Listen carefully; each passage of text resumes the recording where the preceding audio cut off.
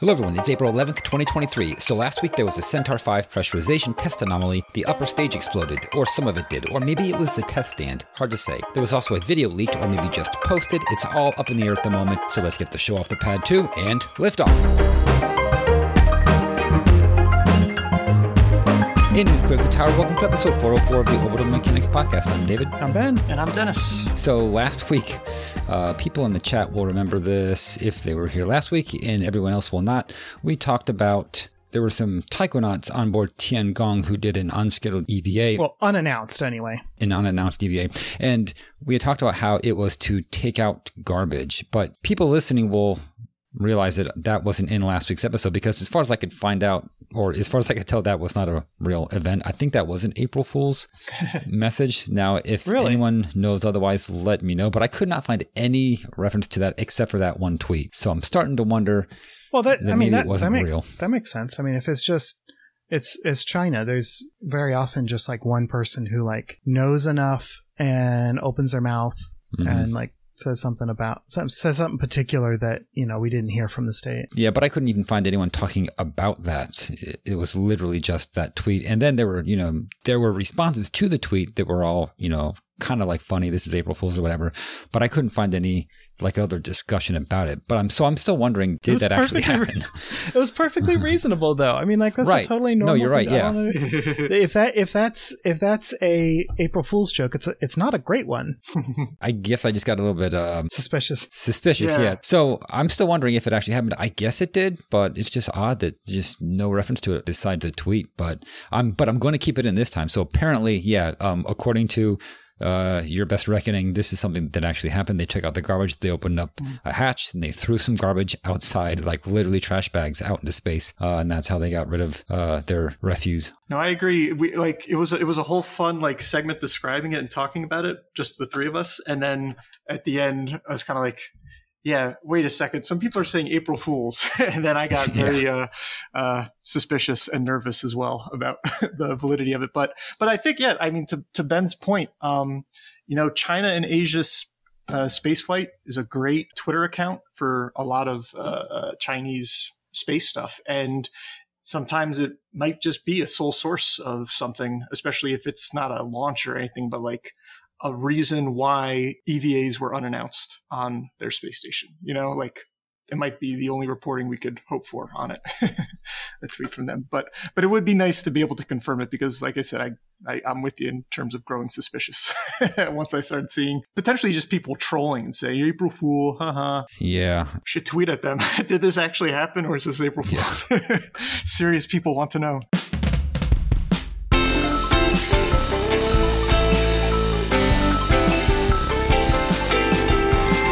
Centaur explosion. This happened before we recorded last week, but we didn't talk about it. I think maybe because there just wasn't any information on it. I mean, I'm sure that there was very little to maybe even nothing at the time. It had happened, the day before, perhaps? It was the Wednesday before. Oh, no, the Wednesday, recording. Yeah. So it was actually, so it was actually a couple of days. Yeah, but I think it was just limited to Twitter and Tori Bruno, and there hadn't been any articles written on it or anything. Yeah, but unlike bags of garbage, we have good confirmation that this actually did happen, not just Twitter at this point, right? Photo evidence. Yeah, so what did happen? This occurred at the Marshall Space Flight Center. There seems to have been an upper stage issue, and it basically exploded in a big mushroom cloud, right? Oh, yeah. Yeah, it was described as a column of burning hydrogen, and when you hear mushroom cloud, you think like puff of smoke, and this really, it's not a puff of smoke. Like, it is orange flames curling up into the air. And the only reason that we know exactly what it looks like is because images were captured on a security camera nearby. So this test specifically was for the Vulcan upper stage, which is called the Centaur 5, a improvement. Right, it is Centaur 5, not Centaur V, right? Just yeah. Damn myself. Okay. The Centaur 4 somehow slipped through the cracks during development, because the Centaur 3 is what flies on Atlas V currently. But yeah, so this was a pressurization test of the Centaur 5, which is a really big, chunky, impressive stage. And I don't know if we have any images of the stage itself, but a really cool infographic that Tori Bruno had shared months ago. And specifically, they had liquid hydrogen in the fuel tank, and then in the oxidizer tank, which the two share a common bulkhead in the stage, was liquid nitrogen, which I didn't know. It turns out liquid nitrogen actually, they cool it to a lower temperature than even liquid oxygen. And so if anything else, then your pressurization tests are conservative on the oxidizer side. And so it's not so much to just be a stand-in while you're testing the fuel only in this case, but you actually can, I guess, test both of them. And so it was a very extreme test, apparently, and there were no engines on there. Tori Bruno was replying a lot on Twitter to Eric Berger's article on this explosion. And so there was a lot of cool information you can glean about the particulars of the test without, of course, him going into too much detail. But yeah, there was a very big explosion. And the fact that there wasn't liquid oxygen means that this really wasn't that big of an explosion. Like this was more like an overpressure that then caught fire, which is why you actually see fire, right? And not just like a shockwave. Time to our, we've been talking about rotating detonation engines recently, right? This was a deflagration, not a detonation. Yeah. Happened. Yeah. Or even maybe a conflagration, because it might have just been an overpressure event. Right. Okay. So the photo that we have is like really kind of beautiful. It looks almost like lava splashing upwards. It's pretty cool. But the image is from a security camera video. Well, the security camera was not on ULA's property. I mean, I guess it's Marshall Space Flight Center. It's not their property anyway. They're, leasing it, but it wasn't from their facilities. It was actually next door at Blue Origin. They're about 100 meters away. And Dennis, you kind of got stuck into figuring out exactly where these buildings are on Google Maps, right? And I think you did a pretty good job. Do you want to talk about it? Thank you. Yeah, no, I really wanted to get a picture of exactly where this explosion had happened, because when you look at the still from Blue's security camera, there's a lot of trees that are, obscuring the source of the explosion, but also, kind of almost everything in the foreground. And so, using Google Maps and their 3D, being able to kind of pan down and look at it from different angles, you can kind of see that there's in the still, there's a large test stand on the right, and that's the one that Blue Origin is refurbishing for their engines. And then hidden behind those trees, there's these two structures that they just look like a ton of scaffolding, and presumably either within them or adjacent to them or however it's set up, but that seems to be where the explosion itself happened. And so I'm assuming that that's where ULA is testing their upper stage Centaurs and putting them through very rigorous or very extreme tests by their description. But yeah, because that was another thing that I found when I went into this little bunny hole, is that it was challenging to find like an up-to-date map of where all the test stands are at the Redstone Range side of Marshall Space Flight Center, and be able to see this company's here, that company's there, etc. And the fact that I think what made it a little challenging too is that there's been some changes between the Google image and the still, just because of Blue doing their work on it. Yeah, right. So there's the big rocket test stand, and that's not where this happened. It's off to the south, I guess. And so there's there's a shed that's like just southeast. And then almost directly south, there are two big test stands. I'm assuming it was those two big test stands where this happened, right? Is that exactly kind of the conclusion you came to? So they're like big scaffoldy kind of test stands. Yep. And one of them has a very circular looking aperture for you to possibly slide an upper stage Centaur in nice and comfortably, or put the tanks there for sure. Okay, so we'll put a link in the show notes of Dennis's Google Maps forensics. There's an angle that is just about perfect just about a perfect match for the image that we have. So we said that this was a video and that we have a still. And it's like, well, what gives? Why can't we see the video? So the thing is, the video wasn't released publicly, and somehow this one image was released without getting like an official okay, I guess.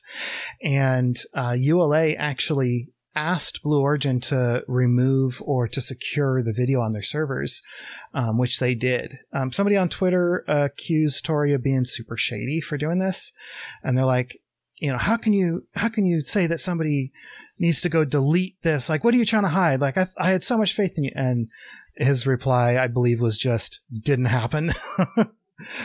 So he says, we never asked for them to delete it. I think it's totally fair for them to ask to just not have it be on their, company-wide servers. But either way, we didn't get the video, but we did get a photo, and it's pretty cool. So the photo has this big fiery fireball, and there is actually a pretty good amount of debris in it. And Tori tweeted that most of what you're seeing is insulation and smaller bits from the test rig. One piece of the hydrogen tank's dome, about a foot square, ended up a few feet away. The test article is still inside the rig and largely intact, which will significantly help with the investigation. So largely intact makes me think that this might not even have been an overpressure inside Centaur. It sounds like it might have been their rig couldn't handle the pressure, which is pretty cool considering that the rig is not the one flying to space.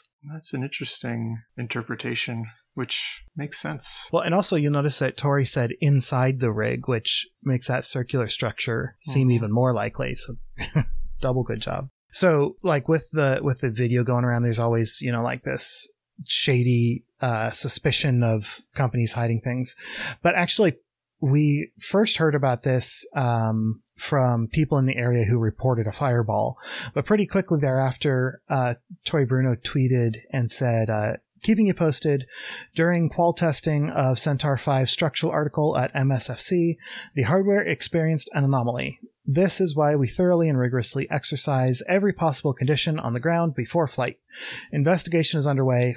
Vulcan will fly when complete. And then I think that one sentence, Vulcan will fly when complete, prompted Eric Berger to do some speculation on the Ars Technica article, where he said that the fact that ULA was still doing qualification tests of the Centaur upper stage suggests that it was also a pacing item for the new launch vehicle. So kind of like a choke point for the schedule, which, is fairly reasonable. Berger points out that Centaur 5 does have a lot of heritage.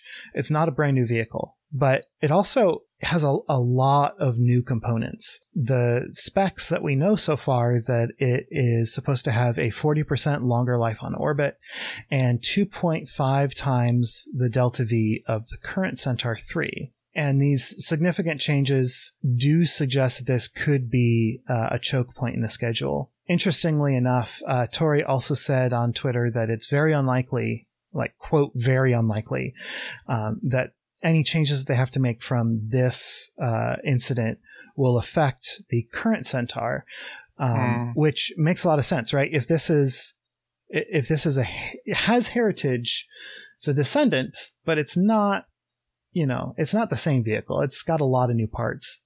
If there's 50% new parts, you'd expect issues to crop up more often in the new parts. And you would expect, even if there's an even distribution of issues, that, there's a 50% chance they're going to be in the new parts. So who knows what those numbers actually are. But yeah, it really does make a lot of sense that this is an issue that isn't going to affect Centaur 3 because of all these new changes. Now, what do you think about the Centaur 5 that's sitting in Florida or whatever, that's going to be part of the, I don't know exactly where it is now, but great question. Going to be part of the Certification 1 launch? Great question.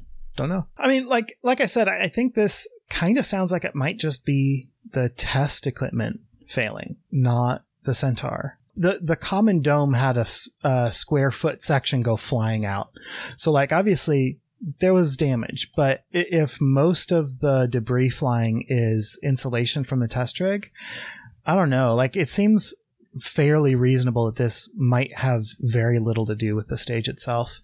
And even if it is exactly the stage's fault here, they were probably testing, like destruction testing to see exactly how far they could push the thing, which is something that you would see them do anyway. And it's a good thing to do. And the inevitable explosion isn't necessarily an issue. Maybe it means that their safety margins aren't as wide as they expected. Maybe it means that their safety margins are insufficient, but we don't really know at this point. Yeah. Well, I mean, didn't Tory Bruno say that there was an anomaly, which to me would suggest that it wasn't supposed to happen? I agree. Yeah. As you say that, he also did point out that this tank has gone through more like extreme tests than any one individual tank would realistically go through. Like they would try to maximize one particular type of stress or situation on it one at a time and control for the other variables. And so it could just be going through that much abuse over time. It just needed to finally gave way in a way that you wouldn't expect a flight Centaur 5 to ever have to go through. Well, and hey, this is supposed to be a much longer lived vehicle. It'd be pretty cool if they were bursting through like some, I don't know, the word I'm looking for is like glass ceiling, but something that is like rocket flavored. The methane ceiling, the Kerolox ceiling, the Kármán line. I mean, literally. But it'd be really cool, if they moved into a new regime where like now you have to deal with like all the weird things that happen on ISS as parts just have been in space longer than we ever have put things in space before. It's just like this new region of on orbit life. I don't know if that's happening. I'm just saying it'd be pretty cool, and it'd be cool if that's why they experience this, because they're testing for those much longer, more duty cycles, more time, more stress accumulating. Yeah, I was reading on that how the idea for how you could extend the mission. Or the mission extension kit or whatever it's called, where you could extend the life of a cryogenic upper stage, is to basically use the boil off as the propellant, if I've read that correctly, which I don't know how that works exactly, but essentially you capture that boil off and that is what you would then combust, which to me almost sounds like, well, that's just capturing boil off in the first, like, why not just do that and then feed it back into the tanks? Well, I mean, the thing is, if you don't need it, then what do you do? Because it's just gonna, like, you know what I mean? Like, yeah, accumulate somewhere. Do you know if that's maybe part of the integrated propellants? Like the RCS thrusters use gaseous oxygen and nitrogen, and so they can depressurize the tank a little bit, use some of that boil off.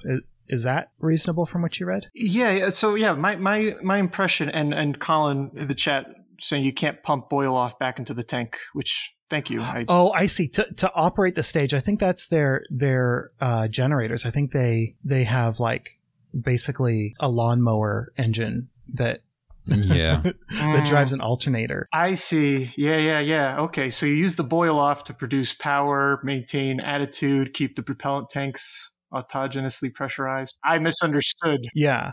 If you're going to use it for propulsion, like there are so many issues with that. Like you have to have an engine that can run on liquid and gaseous propellants, which seems really tough. So maybe you have two engines.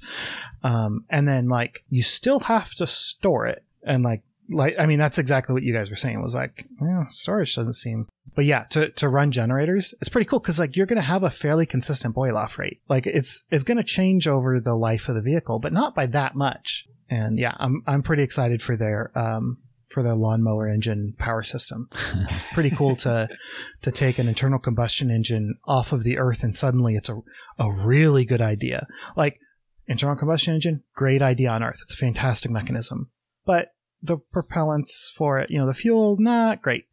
And you have to operate in a gas or in a oxygen atmosphere, but like you take it off the Earth and like suddenly you're using it to use up propellant that would otherwise be wasted. Like that's cool. Like lawnmower engine in space. All right, so let's do 4 short and sweets this week. Ben, what's the first? All right, the Artemis II crew has been announced. The first crewed SLS mission now has an official crew list. Reed Weissman will command, Victor Glover will pilot, Christina Cook and Jeremy Hansen will mission specialize. The launcher hardware should be at KSC by the end of this year, with stacking operations to follow within 4 months. The A2 Orion is still under construction at Kennedy Space Center, but should be complete sometime next year. The flight has not yet been scheduled, but is forecast to begin no earlier than the end of December 2024. And then next up, Dawn Aerospace completes successful spaceplane test flight. Over a 3-day span, Dawn Aerospace recently completed its first series of rocket-powered flights of its Mk2 Aurora vehicle. Taking off from New Zealand's Glentown Aerodrome, the test campaign initially had an issue with the scaled-down spaceplane's propellant system, but a simple engine swap fixed things. The Mk2 is designed for customers as a suborbital vehicle, while a future version, the Mk3, will be a 2-stage spaceplane with an expandable second stage. And next up, ISRO completes successful spaceplane test flight. Days after the Aurora's campaign, ISRO successfully conducted a landing test for its Reusable Launch Vehicle, or RLV. The prototype winged body was lifted to 4.5 kilometers by an Indian Air Force Chinook helicopter, where it was released and autonomously landed on a runway 4.6 kilometers downrange. This is the first vehicle to successfully fly and land after a captive release at that high an altitude, and will next attempt a re-entry from orbit, although the timeline of that mission is unknown. And fourthly, bathwater by any other name. Unnoticed by most, NASA released a new policy directive in December 2022 with instructions on how to pick names for major projects, spacecraft, and facilities. Following the James Webb controversy, individuals, and especially living individuals, will not be considered as namesakes. Instead, names should focus on themes of unity, inspiration, or accomplishments of those individuals. All right, so let's move on to this week in spaceflight history. We got just 2 winners. We have Delta V and Ryan Regner, and the clue was storage on orbit. So this was a little play on my previous clue to this one, which was it's in what we call a storage orbit. Right? Yeah, I think that's what the clue was. Yeah, don't worry, it's in a storage orbit. Yeah, okay, yeah, don't worry, it's in a storage orbit. But the event for this week is on the 16th of April. It was the berthing of the BEAM module to ISS. So BEAM, which is the Bigelow Expandable Activities Module, what has it been now? I guess 7 years? 7 years or so. Or no, exactly 7 years, right? Yeah. Yep. I was like 7 years. Oh, yeah, but wait a minute. It happened. I've done that exact same thing. I'm like, wait, that's like to the day. Oh, right. You're like, wow, what a crazy coincidence. I mean, what? So what actually are the odds? I guess they're 1 in 7, right? That'll be the exact day that we're recording this. But yeah, so the BEAM module, this was launched on CRS-8, which, if anyone remembers, CRS-7, the one before that, that was a complete loss of vehicle. There was a delay because, obviously, it needed to be figured out what had went wrong. So, yeah, the launch date, which was on the 8th of April, that was some months later. But once it had reached orbit, it was attached to the aft port of Tranquility for its quote-unquote 2-year mission, which ended up being a whole lot longer. So the Dragon spacecraft had actually docked to the Harmony module, and then with Canadarm, it was moved to Tranquility.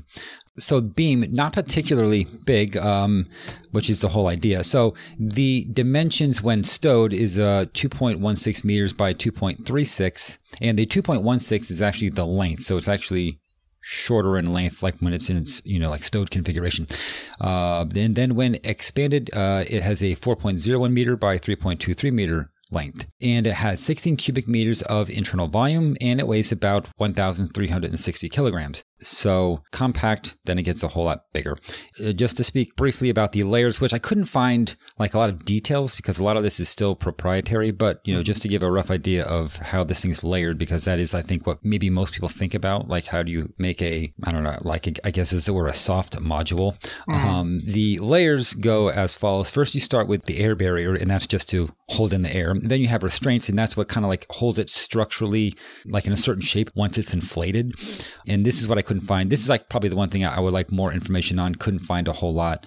I don't know if it's a series of straps and so forth, something that kind of helps it maintain that more or less I guess like a bulbous tubular shape, but I'm guessing some kind of like a lattice perhaps. And then of course there is always the micrometeoroid and orbital debris layers, or meteorite, whichever. There is an external multi-layer insulation, and that's just for thermal stability. And then there is the beta cloth, which I actually don't remember ever using this term, even though I kind of know what it is, so this is like what's on like everything in space. It's a fine woven silica fiber. It's kind of like fiberglass essentially. And this is what that white padding that you see on so many things in space, and that includes spacesuits, the interior of the shuttle, the cargo bay. If you ever look at the shuttle bay, if you ever look at the inside of that, that's basically all covered in beta cloth. So the stuff is used like all the time. So that's kind of what you're actually seeing, like when you look at it, and it's more or less like a white color. Kind of looks like kind of like an armadillo, sort of. Kind of has those little shingles, I suppose. Yeah, it's like scales. Yeah, it kind of has like a scaly armadillo, or maybe more like a pangolin.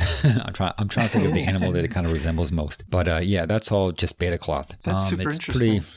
Pretty resistant to atomic oxygen, which we talked about last week, how that can be a big problem. And just in case anyone is wondering, it was tested to 8 times its operating pressure, so probably no risk of bursting, because that maybe is your first instinct when thinking about something like this, like could you pop it? But it doesn't really work that way. Yeah, and so how the thing is inflated. So this is kind of interesting, and I don't think I knew this when we were initially talking about it, or maybe we did mention this and I had forgotten, because this happened during, the time that the shows existed. When inflated, you don't inflate the interior, but actually air is passed from the station into a series of bladders which exist between the layers, and that's one of the layers that makes up the thing. So the interior, the part that you would go into, that actually remains a vacuum. And at first it's a little bit counterintuitive because we're not used to things and how things in space work as far as pressure, but that's not a problem in space. You can just leave that a vacuum and it will inflate just fine, because there's a vacuum outside as well. So it doesn't, make any difference. So you don't inflate the interior, you inflate the layers that make up the structure, which I thought was kind of neat. And originally they wanted to use tanks inside the beam module itself to, inflate these bladders, but that was considered too risky. So they decided to go with having the air pumped in from station in a very controlled fashion, because I guess they can regulate that better. But there were internal tanks that were used to pressurize the internal volume. But during their first attempt at inflation, which was back in May of 2016, so just about a couple weeks prior, they were having issues. And I'm trying to recall, what we were discussing, but this was so many years ago, I don't remember anymore. But essentially what the problem was it wouldn't expand. And they're thinking that was probably due to the fabric layers being stuck together, because it had spent so long in that compact state because of the delay caused by CRS-7. So it was, all packed up and ready to go, but it didn't go anywhere. And so over the course of about 10 months, maybe some layers got stuck together. That's, I guess the best theory. But they tried again, and eventually, they did get it deployed. But I thought that was kind of an interesting point there. So I guess just, a couple of uses, or the initial research. One mission or experiment was radiation protection. So what happens when you put something like this in space?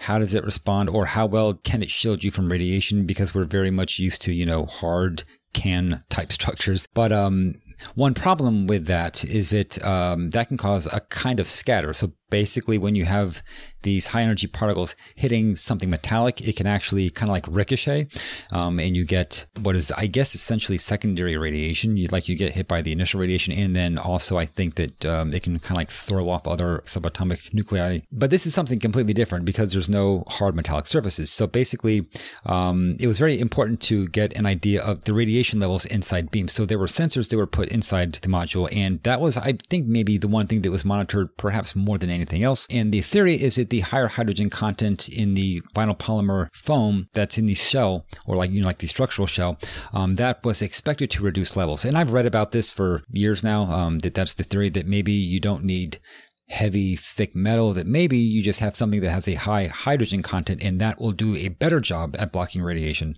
This experiment maybe did more to confirm or refute that hypothesis. I don't know what the results were, actually. I should have looked them up, but I'm guessing they were pretty good. I think that the radiation levels were pretty good, if not maybe even a little bit lower than you would get inside the traditional tin can type structures.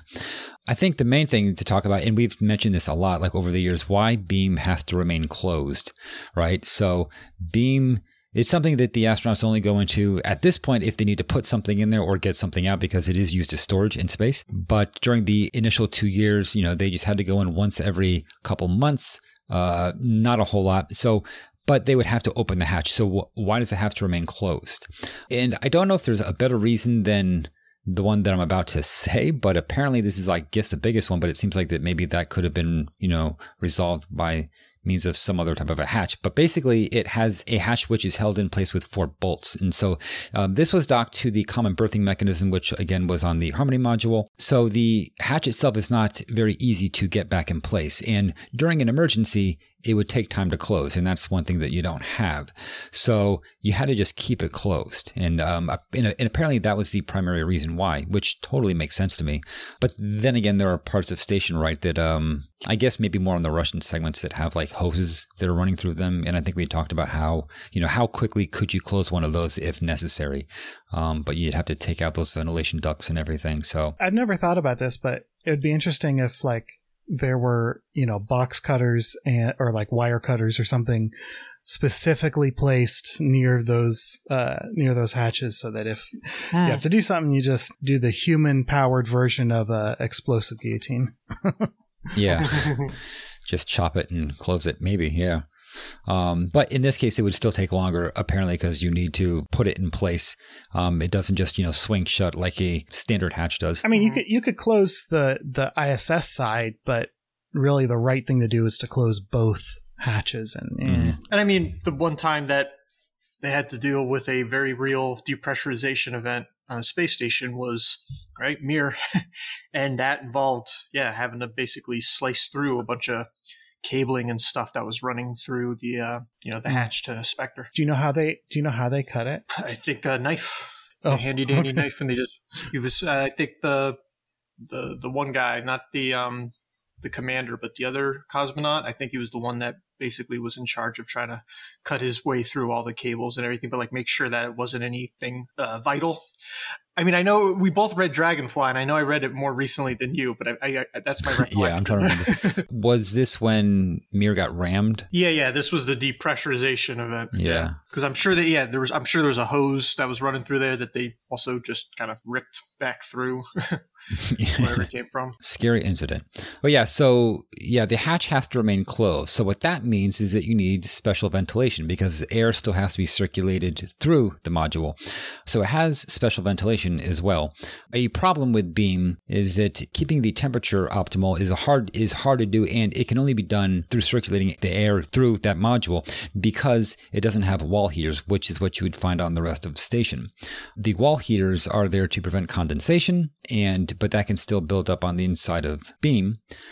So how do you resolve this problem?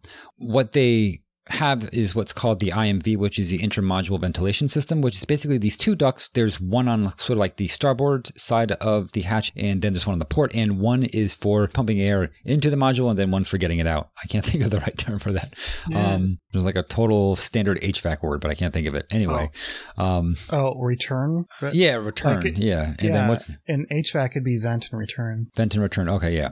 So one's for vent and one's for return. On the beam side, you would attach a long ventilation duct, and that's what carries the air throughout the module. One issue that they ran into, and actually there was an issue when they were installing the IMVs themselves. I didn't really go into that, but basically they were manufactured by, I can't remember the name of the company, but the rest of the ones on station were manufactured by Honeywell, and there was some compatibility issues, and they were having some software problems. So first they had to fix that. But once that was fixed, they also found out that there was actually a flexible coupling that was missing. So they couldn't attach the IMV to the ventilation duct. This is something that they had known about during the manufacture of Node 3. The coupler was found to be about 1 inch short, but the module was flown anyway because there were no plans to use Node 3. So they figured, this isn't a problem that we're going to have to deal with. Just go ahead and fly it. We're not going to use it anyway. And there were no couplers on board station that could, fit the task. Because try to imagine you have the IMV exit, which is looks like a 4 or 5 inch diameter tube, and then you have the other side, which is like the actual duct, and that's even bigger, slightly different shape, and they don't face each other directly, so they're a little bit off axis from one another. So how do you get these two things hooked up if you don't have the right part? So they did like an old-fashioned Apollo 13 style, dump everything on the table and let's look at what we do have to see if we can, find something that will work here. And that's exactly what they did, and it, worked. And so what they did was a ground fit team, which is a failure investigation team. They determined that they could use Kynar bags, and a Kynar bag, and I had to look this up, but this is what you take air samples with, and I'm guessing that that's exactly what they were going to use them for, because they were taking air samples from the beam module, and I assume that they do it throughout station occasionally anyway. So they had these Kynar bags, and they just cut off the bottom of the bag, and that makes it into a kind of a tube, and then they just joined those two ends. They put band clamps on it, and then they put Kapton tape on it to kind of seal it, and that was their little makeshift coupler, and it totally worked. And the idea was that for just 2 years that should be fine, but since Beam has been on orbit for longer than that, they needed a more permanent solution, and apparently Thales Alenia was going to make a new coupler. They might have done so. I couldn't find out if that was the case, and it might have actually been replaced by a different company, but somebody I think since then has actually made it like an actual coupler that fits this thing, so it's not being held together by a Kynar plastic bag. Would it have been a specialized coupler? I thought the old coupler would have worked. So why wouldn't because it was too short. So I guess it was. Oh, okay. I mean, it seems like a pretty easy modification. Just make it a little bit longer. Yeah. Yeah, but that's still a new part, isn't it? Yeah. Okay, I gotcha. Yeah. So fan issues. So the next problem, as a result of having to circulate the air through the module, which is a result of having to keep the hatch shut, it seems that like a lot of issues were just because the hatch needed to be kept shut. But I'm assuming that maybe there were other concerns about the viability of this thing, which is why you would want to keep the hatch shut. So maybe it doesn't matter that it couldn't close quickly. They would want to keep it closed anyway. So they were having some fan issues as well. So basically, convection heat transfer is the only way that you can keep beam above the station dew point, because if it gets too cold in there, then you'll get condensation. Right. So the station dew point is apparently somewhere between 40 and 60 degrees Fahrenheit or 4 and 15 degrees Celsius. At a nominal cabin temperature of 65 degrees or more, a flow of 3.4 cubic meters per minute will maintain the wall temperature at about 12 degrees Celsius. And I had to do a lot of conversion because this was all in Fahrenheit and in feet and inches and stuff. So, but I think I got all these numbers right. Now, due to its use as a storage place since 2017, they had to actually increase the ducting, and I guess that's just because you need to get the air around, stuff that was in there. But the flow remained good, so it was still at 3.4 cubic meters per minute. So, that's how much air had been moved, per minute. That's the idea. But an issue was the inlet screen on the IMV. So they had to clean this like every week, and that's just part of their weekly task that they do on station. But what was happening was it was FOD that was actually it says FOD, but it basically looks exactly like what you'd find inside your vacuum cleaner. That gray, dusty, kind of cobwebby stuff. Quite a lot of it was actually clogging these fan inlets. It's pretty gross looking stuff. It looks, from if that is what I'm looking at, then that looks exactly like vacuum cleaner crap. Yeah, skin and clothing fibers. Yeah. Gross. Of all the things that humans produce out of our meat sacks, it could be a lot worse. Yeah, I suppose so. Fair point.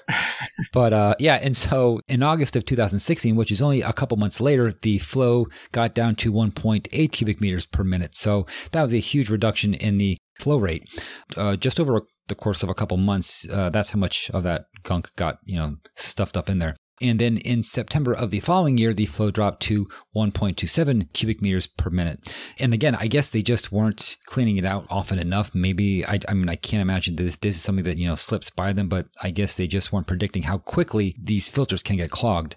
That's how dirty perhaps the air on station is, or that's just how much, particulate matter is always flowing around. But anyway, this clogging caused the temperature to drop to as low as 59 degrees Fahrenheit or about 15 degrees Celsius. And that was the lowest point, and that happened during a station maneuver, which was for a Soyuz docking.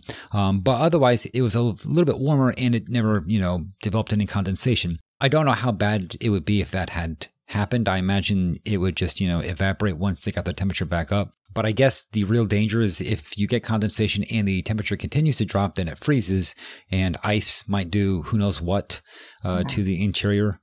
But and so as we all know, I think it was March of 2020, as a result of the pandemic, they say, Bigelow, I believe at that point, filed for bankruptcy, or they laid off all their staff, actually. And then in December of 2021, they just transferred ownership to NASA. So basically, NASA took control of Beam, but NASA didn't necessarily have the expertise, so they actually awarded $250,000 to another company, and I was not aware of this, which is ATA Engineering, and they currently provide the engineering support services for the Beam module. And they were a subcontractor. I don't know exactly what they did, but basically, they had the most expertise next to Bigelow. So they were, I guess next in line to take control of the thing and essentially run it until who knows what. It might be deorbited or it might go down with station. We don't know. But apparently they did some analyses and came to the conclusion that Beam could actually remain operational through as late as 2032. So that's really late. So getting back to, how viable is this thing? I guess structurally it's very sound. I guess that's my take home as far as Beam goes. You don't need to worry about it, falling apart or being torn apart by micrometeorites. Apparently it's just as durable, if not more so, than a traditional can. So, I know by traditional can, you mean like can-shaped module, right? Not traditional can as in what my Coke comes in. I heard what my Coke comes in and I was like, okay. Yeah. Aluminum. I think that makes up some of it. Yeah. Now, if it is deorbited, this is interesting. It will be released by Canadarm2 and it'll be done with zero push. So basically, Canadarm would just grab it, hold it as far towards the Earth as it can, and then just let go. And then from there, it just lets orbital mechanics take its course, and it'll slowly drift away and slowly deorbit. That's the idea. Now, that's if, that ever happens. At this point, I'm guessing it's going to remain part of Station for as long as Station is a thing. I don't think it's going anywhere. It seems to have been a huge success, and they have stuff in there. I don't know what they're putting in there now, but it's totally a good storage space to keep your space shit. So, but that's Beam. Yeah, it's still going, and it's funny because like Bigelow, not so much. The module outlasted the company itself. Yeah. Well, thank you, David, for that recent yet not so recent this week in space history. Let's say I learned a lot of extra stuff. So Ben, you have graciously, because I'm traveling, I won't be able to make it next week. You've graciously agreed to take my TWISIF.